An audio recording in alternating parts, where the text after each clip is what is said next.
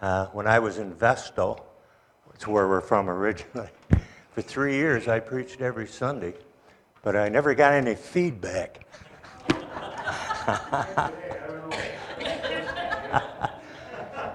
So I've had kind of a gap here where I haven't been up front sharing, although I teach a Bible study on Thursdays. And anyway, before I start my message, by the way, I believe in not just preaching, but teaching the Word at the same time. So maybe it'll be a little different for you this morning. I don't know. You had such a good Sunday school teacher. I told him he should be up here. He is very good. Before I get into what I want to share with you this morning, this kind of complements what I'm talking about as far as personal responsibility is concerned. One morning, it's about a week and a half ago, I seen this car pull up, and these two ladies got out. One was probably in their late 50s, early 60s, and the other one maybe was around 25 years old, and they both had Bibles under their arms. And I thought, I think I know who they are, JWs. But, you know, didn't Jesus die on the cross for them too? So I had a real busy day that particular day. So I went out on the porch and talked to them, and we had kind of a casual conversation for a few minutes. And then we got talking about Jehovah God. It's a proper term. It's a good term. And I told them, I think I caught them off guard here. I said, I don't think you have any confidence in Jehovah God. And they just looked at me. Because I said, God said that I'm going to come down in the person of a son. And Jehovah's Witnesses are saying, no, he can't do that. Yeah, that's what you're saying, I told him. You're saying God can't do what he wants to. But he said, I'm going to come down in the person of a son. And I mentioned Isaiah 7:14.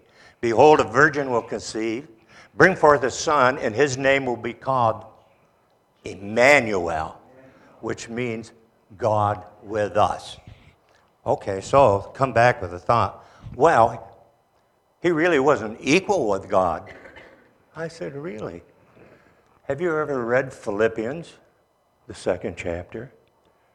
Jesus, in the form of God, thought it not robbery to be equal with God. And then he goes on to say, let all the peoples of all nations bow down and worship Jesus. Worship him.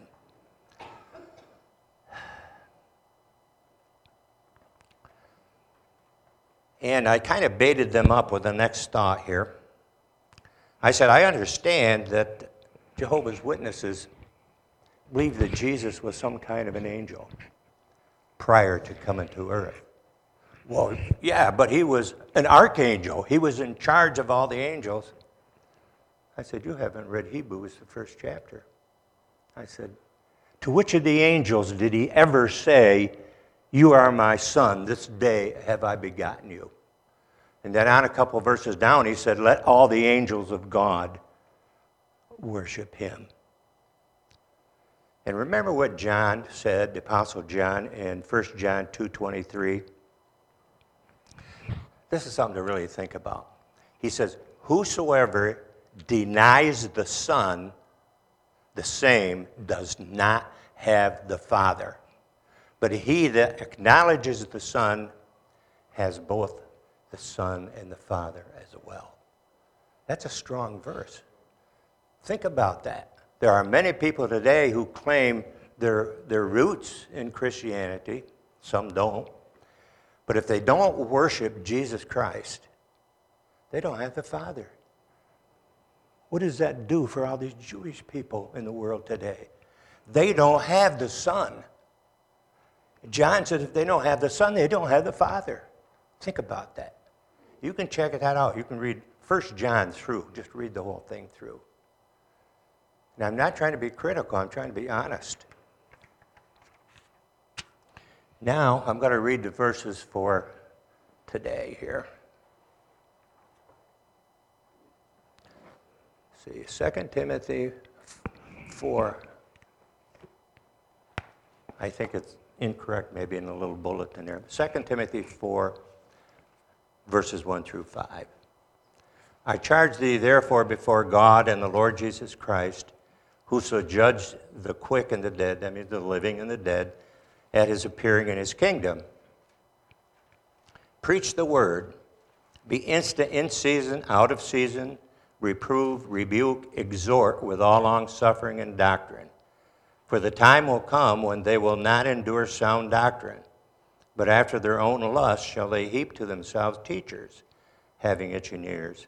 And they shall turn away their ears from the truth, and shall be turned into fables.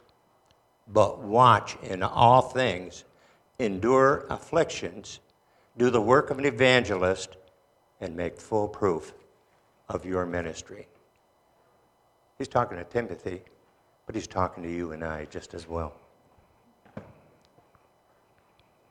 Now listen to what I have to say here, especially as I initiate this. Preaching the gospel of Christ primarily is not about delivering edifying discourses beautifully put together. You say, what? What is that? What is it? It's bearing witness to what God has done in Christ for man's salvation. And here again, I think of a verse right away. In Acts, the first chapter, Luke talks about the former treatise of I made, O Theophilus, of all that Jesus began both to do and to teach, until that selfsame day that he was caught up. And then he says to his apostles, and maybe the 120 as they were gathered around, and he says, and you shall be my witnesses in Judea, Samaria, in the outermost part of the world. Well, I wonder why he didn't say Jehovah's Witnesses. We are to be witnesses of Jesus Christ, period. He's the one that went to the cross. But he said also, I and my Father are one. If you've seen me, you've seen the Father. Think about that. That's important. A very important verse. As Christians, our desire is not to lift up anyone, any person as holier than thou. Sometimes you'll see or read literature, or maybe even on TV hear this epitaph. This is the most holy Reverend so-and-so. What does Psalm 111:9 say? It says, holy and reverend is his name. That's the only time I ever see it in the Bible. If somebody else has another verse, show it to me. So Psalm 111:9 says, holy and reverend is God's name. Sometimes we like opinions. Sometimes we like opinions a lot. And some people have a tendency to take an opinion and put it up on a pedestal. That's my opinion, that that's God's word. It's not really that way. Everybody has opinions. I can think of opinion I was talking about just within the last few weeks about somebody, and don't misunderstand what I'm going to say here. I'm not trying to be critical. But it was about the birth of Christ. And some say, well, he came about, the wise men came about 2 years later. See, I don't feel that way. When Joseph and Mary were there in Bethlehem, sure, the baby was there in the manger there for maybe a couple days. But after these people registered, they left and went back home. There was plenty of room for those Joseph and Mary take the babe and go into some house there. It's just a thought. Don't make things like that a test of fellowship. Maybe he did come later. Matthew Henry, in his commentary, says he could have came 2 or 3 months later, the wise men. I figure, whatever. But let's not put those kind of things on a pedestal. Some people may be overly concerned about certain church groups that seem to have everything going for them. My feeling is, if their ministry is bringing people to Christ, praise the Lord, may his blessings be upon them. But now, kind of narrowing it down a little bit. So then how can we, whoa. Hey, if I want to get your attention, that's what I'll do. So how can we bear witness in our daily life? This is what Christianity boils down to. First of all, we know that God's people have the Holy Spirit. And I'm not going to pound there again, but have the Holy Spirit living within us. And you can check this out later. In Acts 5, in verse 42, Peter there is speaking. The apostles had been imprisoned for preaching Jesus there. This is in Acts, the 5th chapter. They'd been put in prison, and the angel came and released them. And now they were preaching in the temple, and the Sadducees and Pharisees and the priests and stuff came and said, "We told you not to preach in this name anymore." But the apostle says, we cannot help but preach what Christ has told us. We'd rather obey God than men. That's what he said. And Peter also says, we are witnesses of these things, and so also is the Holy Spirit, whom God hath given to them that obey him. Is obedience important? He's given the Holy Spirit to each one of us. That's the third person of the Trinity.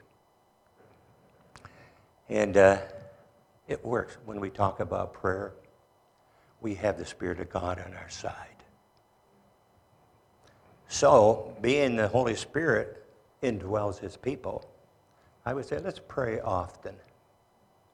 Ask God for guidance and just be yourself. We don't need to put on a show for anybody. Just be yourself. If our daily lifestyle glorifies the Savior, the cross, his shed blood, and his resurrection, the Lord will be well pleased if we can do that for him. So if we walk daily with the Lord, people around us, when they come in contact with us, of course, will know that we're serious about our faith if we live the life. I'll relate.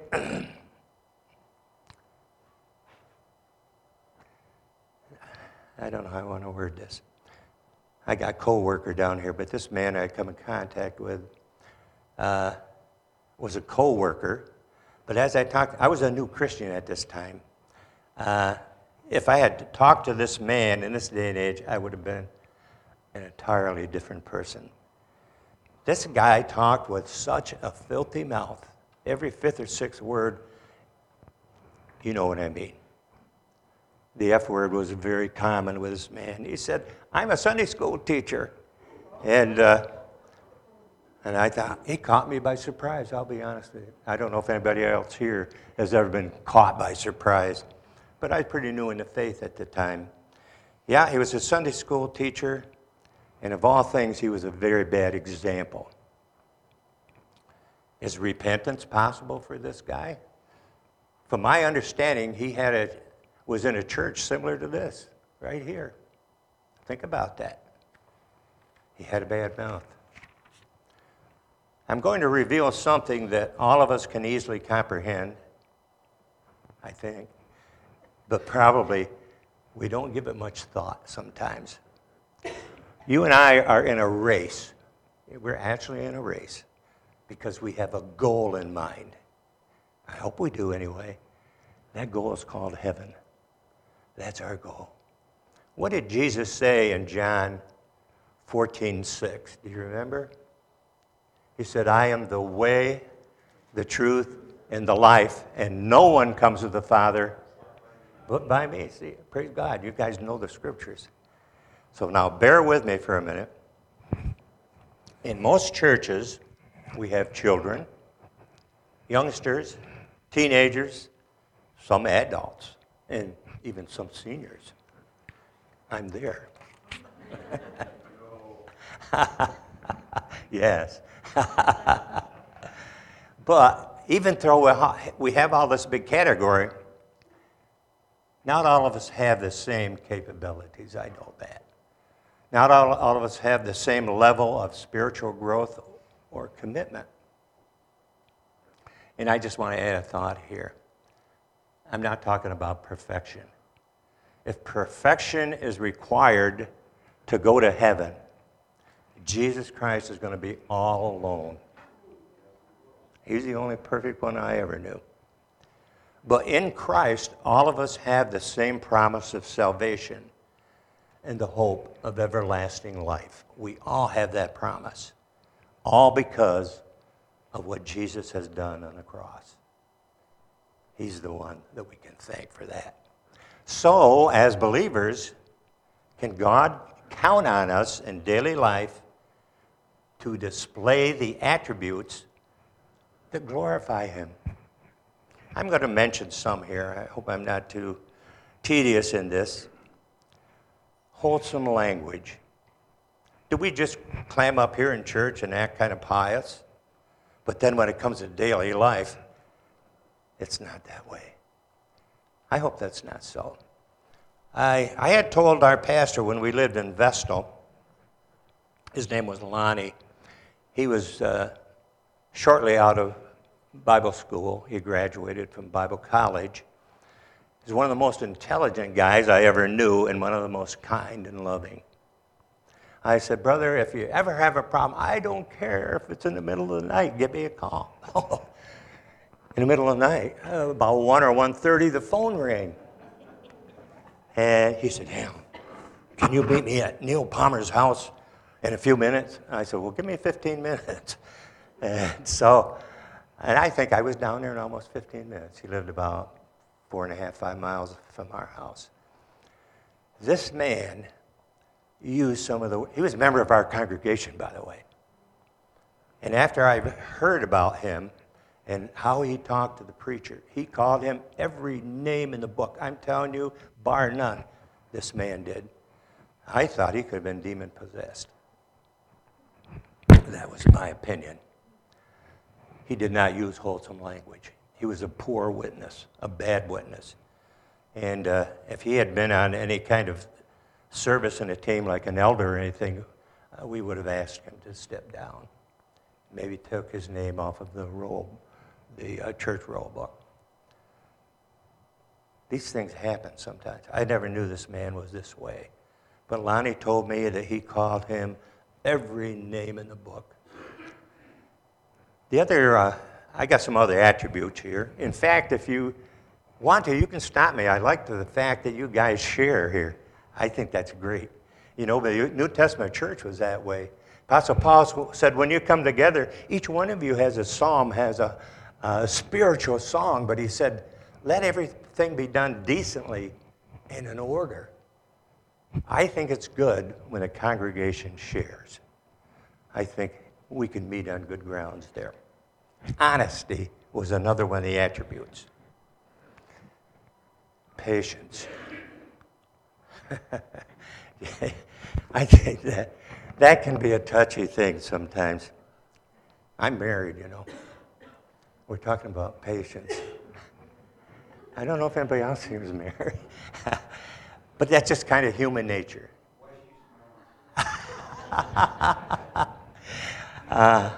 How about kindness? And I'm going to get back to that a little bit in a minute. Tenderness.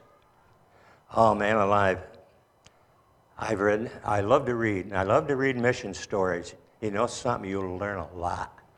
You learn a lot about how they coped, how they handled certain people, how they dealt with people of other races, and you learn a lot from them. Knowledge. Apostle Paul said the Jews had a zeal for God. It's in the book of Romans. They had a zeal for God, but not knowledge. Christians can do the same thing. We're not perfect. We can have a lot of zeal and rear around it, but we got to get into the Word. This is important. Self-control, perseverance, brotherly kindness, love and forgiveness towards all. That's easy to read. That's easy to understand. Sometimes it's not easy to apply. And right away I thought about, as I was writing this down, I think of Jesus and the woman caught in adultery. Talk about love and forgiveness. So they brought the woman out and put her in the crowd. First of all, you think about, where's the husband? But anyway, they bring the woman out, put her in this crowd. Maybe there was a semicircle there. And he said, now, she was caught in adultery. He's looking at this crowd of people around. He says, you that have not sinned, you cast the first stone. And then he bent over and wrote something on the ground. We don't know. It's conjecture. He might have written, all have sinned and fallen short of the glory of God. But he says, yeah, you without sin, you cast the first stone. They may have had stones already in their hand. And if they did, they dropped them on the ground and turned around and left. And then he said, woman, where are they that accuse you? And he says, no man, Lord. He said, neither do I accuse you. Go your way, but sin no more. How would we treat that person today, caught in adultery or some grievous sin? Would we have love and forgiveness? Jesus does give second chances. If these attributes abound in our life, we will neither be barren nor unfruitful in the knowledge of our Lord Jesus Christ. Those attributes, most of them are in 2 Peter, the first chapter. I added a few because they were attributes just as well. But here's something to think about. You and I might see some of these characteristics in the people around us in daily life. They might be relatives, friends, neighbors, people in the workplace. They might even be religious, but something's lacking. Most likely, Jesus is not really a part of their lives.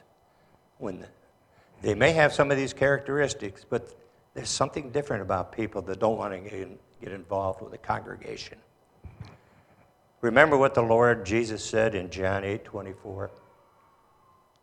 He says, unless you believe I am who I say that I am, you will die in your sins. Belief in Christ is not just a good idea. We aren't going to make it without it. Believe on the Lord Jesus Christ and you shall be saved. That's what Paul and Silas told the Philippian jailer.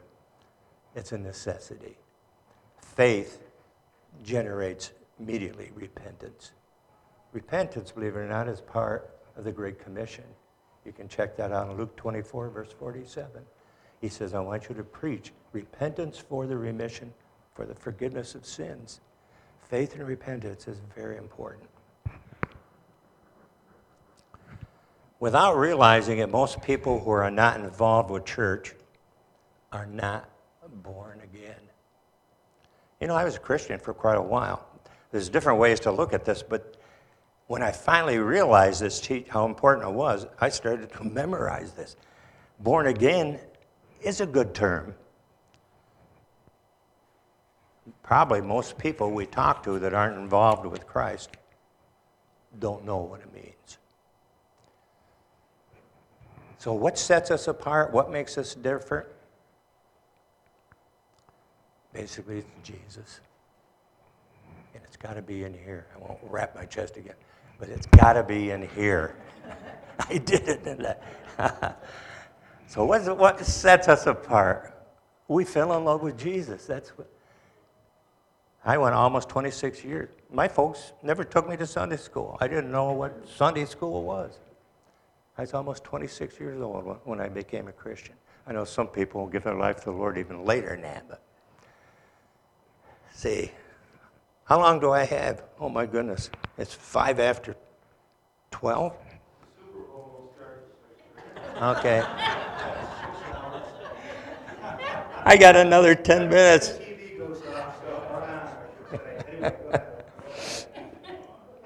Okay. If I get too long, you can leave. Maybe you got something cooking. I don't know. But what makes the difference? Paul said, I'm not ashamed of the gospel of Christ, for it's the power of God unto salvation to them that believe, first to the Jew and then to the Greek. For therein is the righteousness of God revealed from faith unto faith, as written, the just shall live by faith. There's a difference between us and the people out there that aren't in church, that aren't worshiping the Lord. We believe that Jesus is the Son of God, Jehovah God. We can use that term. and he has come in the flesh. We've been born again. And if you've not been sharing this with the people around you, maybe you could get into scriptures and study them a little more. Years ago, this is quite a couple years ago now, my garage door was open. This fella came in with a Bible in his hand, and he too was a JW. He had, I think, a 5-year-old son. I didn't get very far with him, and he saw that I was of no use to him. I wouldn't agree with him. So he started to turn and walk away, and I said, have you been born again? Oh, he says, we don't believe in that stuff. I said, have you got a minute? Well, he just kind of turned around like this, and 3/4 of the way, I said, being born again. I said, this man named Nicodemus came to Jesus by night. He looked at Jesus and said, we know that you're a teacher come from God, because nobody can do these miracles that you do unless God is with him. And Jesus looked at Nicodemus and said, you must be born again. And in a minute or so, I think Jesus probably had a smirk on his face. Nicodemus says, how can I be born when I'm old? Can I enter my mother's womb a second time and be born? And Jesus probably had a smirk on his face. No, he said, unless a man be born of water and the Spirit, he will not, listen, he will not enter the kingdom of God. And the water there has nothing to do with baptism. I used to think so when I first became a Christian. It has to do with water of the womb. That's what Nicodemus had already said. Can I enter my mother's womb and be born again? He's talking about the water. Everybody's born of the water. We're all born of the water of the womb. But we aren't all born of the Spirit. You and I didn't have a choice when we were born. You didn't pick out your parents. There's not a person here that picked out their parents when they were born. I did, at least. And so we've all been born of the water, but not all have been born of the Spirit. You see, we've got a choice now.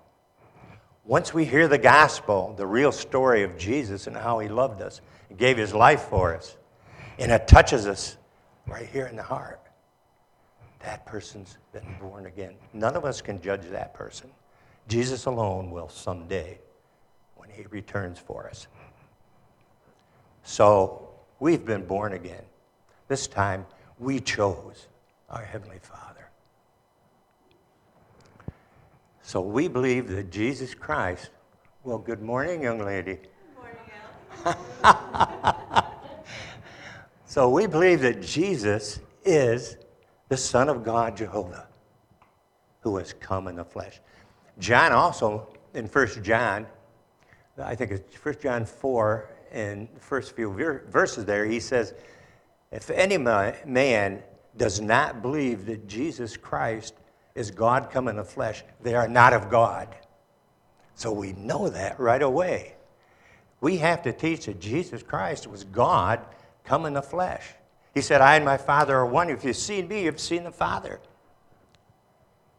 So let's do our best to get the point of spiritual growth across. And let us ourselves grow into the likeness of Christ, where we can teach this born again. When I first heard that expression, I thought, boy, sounds like I read that in the Bible. I'd already been a Christian for a while. And it wasn't too long ago, within the last year and a half, I talked to some other Christians, and they never heard that expression. But I bet you've heard it here. So we want to try to grow. That's what we're talking about, Christian growth. We want to grow to the point where when we come across friends, relatives, and neighbors, we can successfully and intelligently share the gospel with them. So don't misunderstand what I'm saying. I'm not trying to intimidate anybody. But remember what the Apostle Paul had told us. This isn't the only verse, but it's worded nicely in 2 Timothy 2:15. And where I go to church, that's on the wall there in Seneca Community Church. Study to show thyself approved unto God, a workman that needeth not to be ashamed, rightly dividing or rightly understanding the word of truth. So when we can just read the Bible and put it down and never really study it. I've gone through parts. Matthew Henry's commentary is this thick. He makes a lot of sense. He's a good commentator. To pick that commentary up and to read it is good.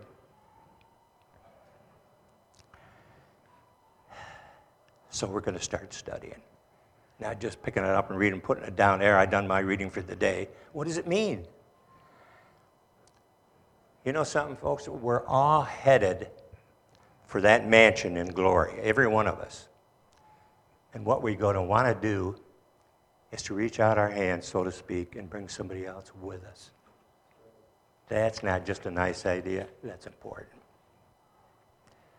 We all know that no one is perfect, like I said before.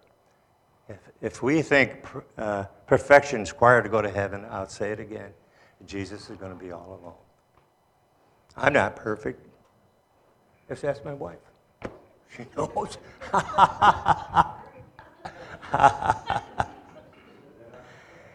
You know, wow, I better step down now. But the Bible teaches us to pick up our cross daily and to follow him.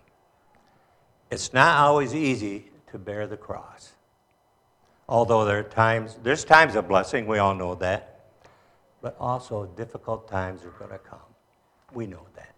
But Jesus is there 24/7. He's there all the time. God's promise will never fail. He said, I'll always be with you. And I thought in closing here, being we're supposed to pick up our cross, I'd play a song. Boy, this chord's giving me a tough time here. So, must Jesus bear the cross alone? I'm going to play just a verse of that here.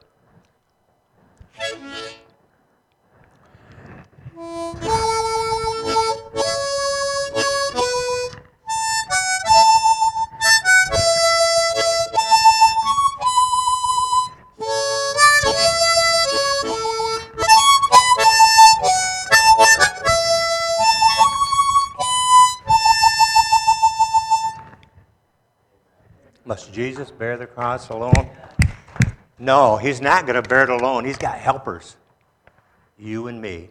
We're going to do it together. When any one person thinks they can do it by themselves, they can't. They can't. Jesus has helpers. They're called Christians. And guess what? That's all of us. So I think I'm due to have a prayer here probably. Let's pray for a minute. Oh, Father, it's so good to be together with people that love you.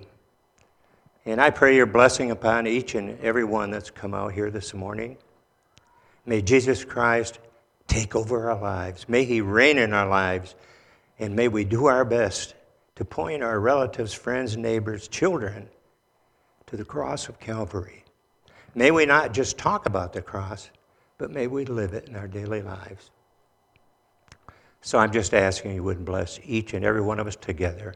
Help us to grow together, to love together, to forgive together, and to share those good things that happen to us because of Christ in our lives. And we just give you the praise in Jesus' name. Amen.